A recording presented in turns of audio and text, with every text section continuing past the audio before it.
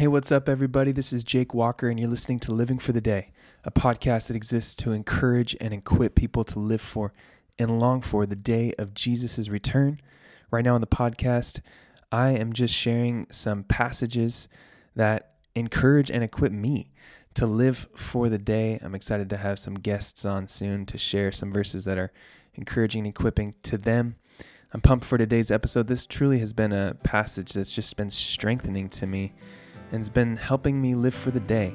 It's Proverbs 23, 17 through 18. I'm entitling this episode, Seeing Clearly. I've heard it said that faith is spiritual eyesight, and this passage sure strengthens my faith, helps me see clearly. So just a reminder, you can jump on the platform Substack and subscribe to the Living for the Day newsletter, and with that comes some extra encouraging and equipping, Lord willing, things from me on a bi-weekly basis.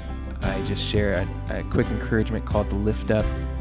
I share a scripture, prayer, and I'm calling it Jake's Tool for Tomorrow, which is just something helpful to me that I want to help you live for and long for the day. So would encourage you to subscribe for that. And let's just jump right into this episode. Come on.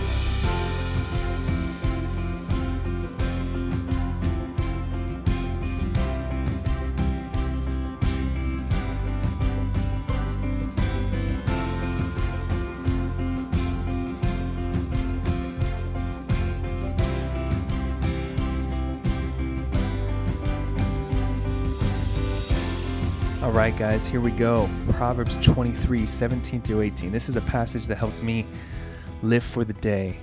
I pray it'll help you live for the day. It says this: "Don't let your heart envy sinners, but always be zealous for the fear of the Lord.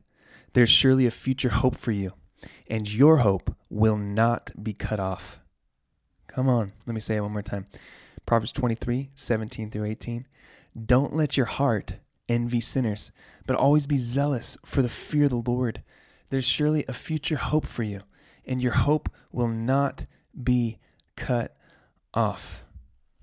I love this passage so much. It helps me live for the day because it helps me see reality clearly. It helps me see reality clearly. Have you ever been in a situation where you needed to see clearly, but you could not? I remember one time I was driving in the rain with some friends, and actually I was in the passenger seat and my friend was driving. And so the freeway was wet, and a truck on our left side was driving ahead of us, and there was a puddle in the freeway, like a large puddle.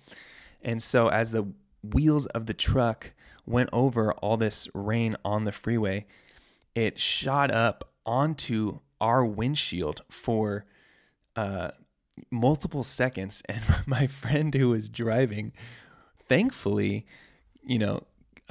was able to keep her hands on the steering wheel and stay relatively calm, but didn't really respond quickly. And so I actually had to go over and flip the switch to make the windshield wipers come on. So there were these seconds where it was just kind of like she was just like holding on to the steering wheel, staying straight, but there was just water all over our windshield. We couldn't see. And thankfully, I thought of, well, let's get this windshield wiper going, and reached over, flipped the switch, and all of a sudden we were able to see. And I'm thinking there's a double sermon illustration here, because sometimes we need friends to help us see clearly. Sometimes we need friends to help us be able to see what's truly clear. But isn't it true that in life and in our spiritual walk, on the spiritual freeway of life, or really all the twists and turns, there are times when we find it hard to see. We can not see the road, not see the path.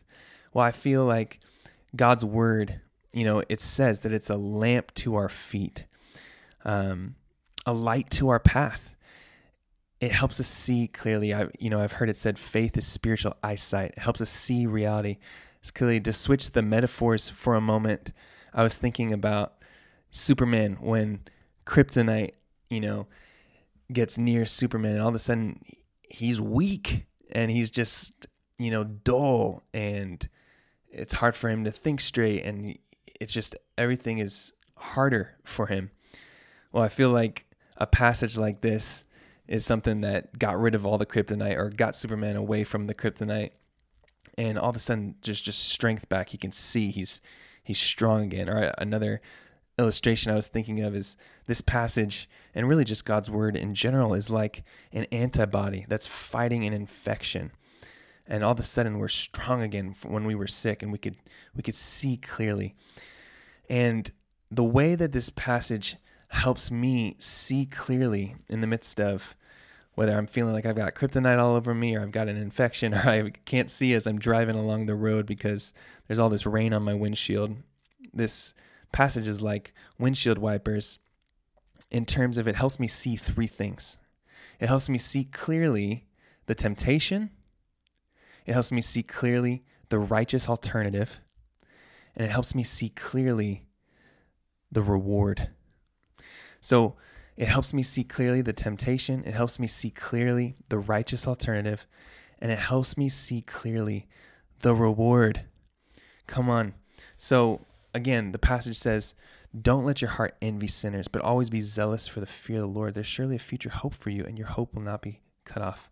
So first, it helps me see clearly the temptation, which is that my heart would envy sinners. Can I just confess that in my flesh, I'm tempted to envy sinners sometimes. Sometimes it's like, wow, that way of life looks fun or easy, right? And my heart is tempted to long for that, to say, man, that would be an easier or a better way. This passage is showing me, hey, that's a temptation that, Jake, you're not alone in. People for centuries, the righteous, those who have been seeking to follow God, seeking to follow Christ, have been tempted to let their heart envy sinners. But Jake, that's a temptation. That's one way to go. Don't go that way. Don't let your heart envy sinners. So it's helpful to me. It's a gift to me that this passage is saying is calling out or giving words to something that is a reality that my heart is tempted to do. What a gift to have a problem diagnosed, right? So that we can treat it rightly. What a gift God's word is saying, hey, I know that this is something you experience, but don't go that direction, right? It's helping me see clearly so I can target that thing and not go that direction. So it helps me see clearly this temptation, which is to envy sinners, envy their way of life, maybe even envy their success. And I'm just thankful because to me, it's like, yeah, I recognize that can be a temptation or a challenge. And so I'm thankful for God's word that it just points it out. But then it helps me see the righteous alternative. It goes on, don't let your heart envy sinners, but always be zealous for the fear of the Lord. The righteous alternative. Okay, so when I feel my heart being tempted to envy sinners or to go that direction, here's the righteous alternative. Let your heart be zealous for the fear of the Lord. And I just noticed as I was studying for this passage is about the heart. On one end, it says, don't let your heart envy sinners. But then it says, be zealous for the fear of the Lord. That's a heart verb. Be zealous, right? And so this is more than just about, hey, don't do the right thing. Don't do the wrong thing and do the right thing. This is about ask the Holy Spirit to work in your heart and pray to God that he would incline your heart towards the fear of the Lord. Do the things in your life that cultivate a heart that's transformed, that loves the things of God, that loves righteousness, that loves the light instead of loving the darkness. And I was so encouraged by that. So there's this alternative to not just not doing the wrong things, but actually having your heart love the right things. So always be zealous for the fear of the Lord. And I was thinking, how do we do that? How do we help our hearts be zealous for the fear of the Lord? And the word that just came to my mind was, well, two things, but one was investment. Do you want your heart to treasure something? Then invest in that thing. So if I want to invest, if I want to fear the Lord, if I want to love him, then I want to invest my resources, my time, my love, my energy into him. I want to spend time with him in prayer. I want to give generously of my financial resources. I want to spend time studying his word. I want to invest in my obedience to him. As Jesus says, your heart will be where your treasure is. Where your treasure is, there your heart will be also. And so, in what ways, my friends, are we investing in our relationship with the Lord and in the fear of the Lord? And the other second thing is just shunning evil. I mentioned this verse recently, but Job, I believe it's 1 verse 8, when God says to Satan, "Have you considered my servant Job? There's no one on earth like him. He's blameless and upright, a man who fears God and shuns evil." Part of how we help our hearts love the Lord and love sin less is we shun that which decreases our love for the Lord. So this passage helps me see clearly the temptation, helps me see clearly the righteous alternative, a heart that's zealous for the Lord, zealous for the fear of the Lord. And then it also helps me see the reward. What does this passage say? It says, don't let your heart envy sinners, but always be zealous for the fear of the Lord. Why? Why would we do that? There's surely a future hope for you, and your hope will not be cut off. It emphasizes it. It doesn't just say once, there's surely a future hope for you. It says it again, then with your hope will not be cut off. And it's obviously making the link between the way of the sinner's life versus the way of the righteous. The way of the sinner's life, the sinner's hope will be cut off, but the righteous's hope will not be cut off. Ultimately, when we choose to follow Christ, when we choose to follow God, when we choose to be near God, be with God, we are choosing eternal life with him. And when we choose a habitual life of sin and not walking with God, we're choosing ultimately to not be with him forever. And at that point, our hope will be cut off. My friends, what is this future reward? It's life with God forever. It's eternal life with Christ and all those who've gone before that have said yes to Christ. Oh, the reward is great. That day is coming. So when my heart is tempted to envy sinners and to follow in the way of sin, I can look up and I can say to myself, no, Jake, no. Jake, your hope will not be cut off. One day you will see him. One day your hope will not just be by faith, but it will be made sight. Keep going, brother. Keep going. Don't let your heart envy sinners, but always be zealous for the fear of the Lord. Your hope will not be cut off. Jake, that day is coming, and that day is going to be better than you can imagine. I was thinking about how a passage like this, it helps me see clearly these things. It helps me see clearly the temptation. It helps me see clearly the righteous alternative. It helps me see clearly the reward. And I was thinking about the great book, The Pilgrim's Progress, and just this idea that when we see something clear, when we understand a truth, it helps us go in the right direction. I was thinking about, at one point, I believe it's Christian and Hopeful, they're on this path, and they're on their way to the celestial city, and the path that actually leads to the city where they're trying to go to starts becoming extremely difficult, and there are trees and thorns, and it's a small path, and there's this other path on the other side of the wall that seems to be going the same way. That's very easy. It's a wide path. It's super, I don't know, not difficult. And so they're tempted to go, on this wrong path. But if they would have held on to the truth, the reality that sometimes the way of righteousness is going to be hard. It's going to be super difficult. It's going to look harder than the path, the way of sin. If they would have held that reality in their minds, they wouldn't have gone over to that false path.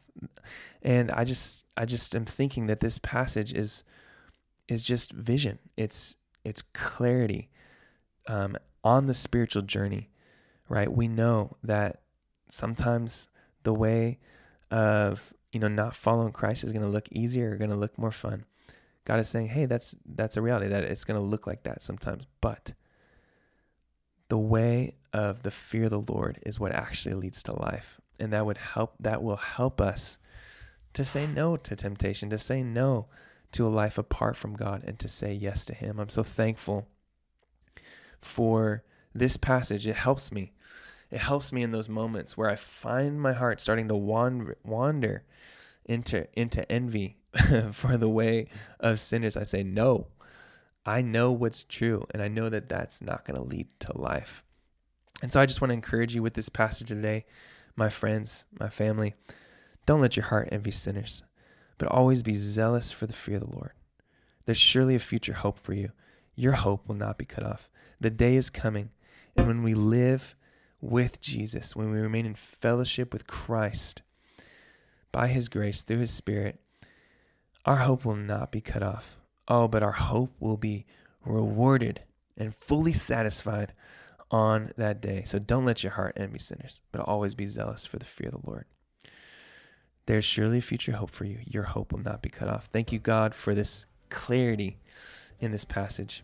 I just want to say a prayer for you, and then we'll wrap up this time. Lord, I just thank you so much for the person listening to this podcast. God, I pray for their heart, Lord.